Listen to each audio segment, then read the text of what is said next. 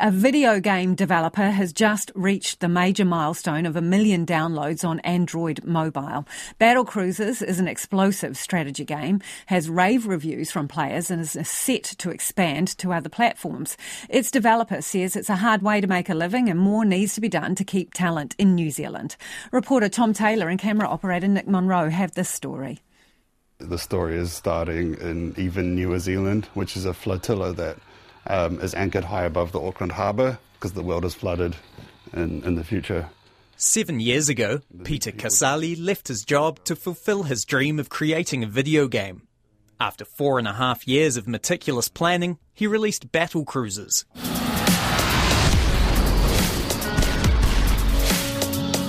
A game where warships battle it out against the backdrop of post-apocalyptic floating cities. You build stuff on your cruiser, which is pretty cool. Then you have a look at your other guys, see what they're building. The gameplay might sound easy, but Peter knew cracking into the video game market wouldn't be so cruisy after seeing friends spending a heap of time and money for very little in return. They got 11 sales. 11. So at the start, my friend's goal was, if we get 12 sales, we'll be okay. When Battle Cruisers made it onto the front page of Steam, one of the world's most popular game distribution sites, Peter began to believe he might beat that target. I was out on the deck just whooping like a howler monkey, really loud, really loud. And then someone else on the street whooped back at me, so we started a whooping exchange. 3 years later, Battle Cruisers has just ticked over 1 million downloads on Android mobile. And with a new edition that'll see it available on iPhones, the floodgates are open for a whole raft of new users. But despite these breakthroughs, Battle Cruisers' small team have yet to convert that into a sustainable living. We're all getting paid less than minimum wage, all 5 of us on the team, but we all can see the big potential. While Peter's committed to playing the long game, he says there's not enough incentive to keep budding game developers in the country. In Australia, the government offers a 30% rebate for eligible developers.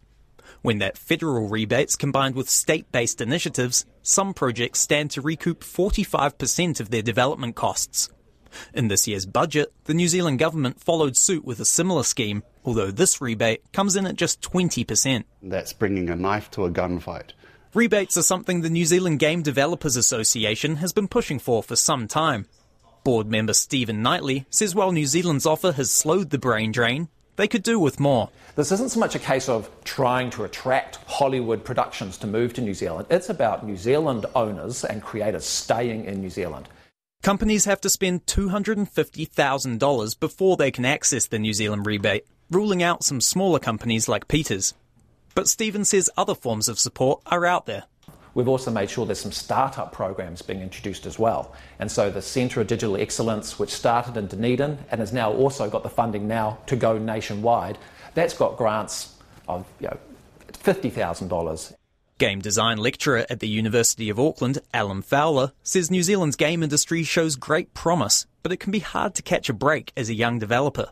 He says New Zealand studios are now fielding CVs from far more experienced developers overseas. That's a real challenge, and we've been talking about creating internships, getting support from the government in terms of supporting the industry by taking New Zealand graduates.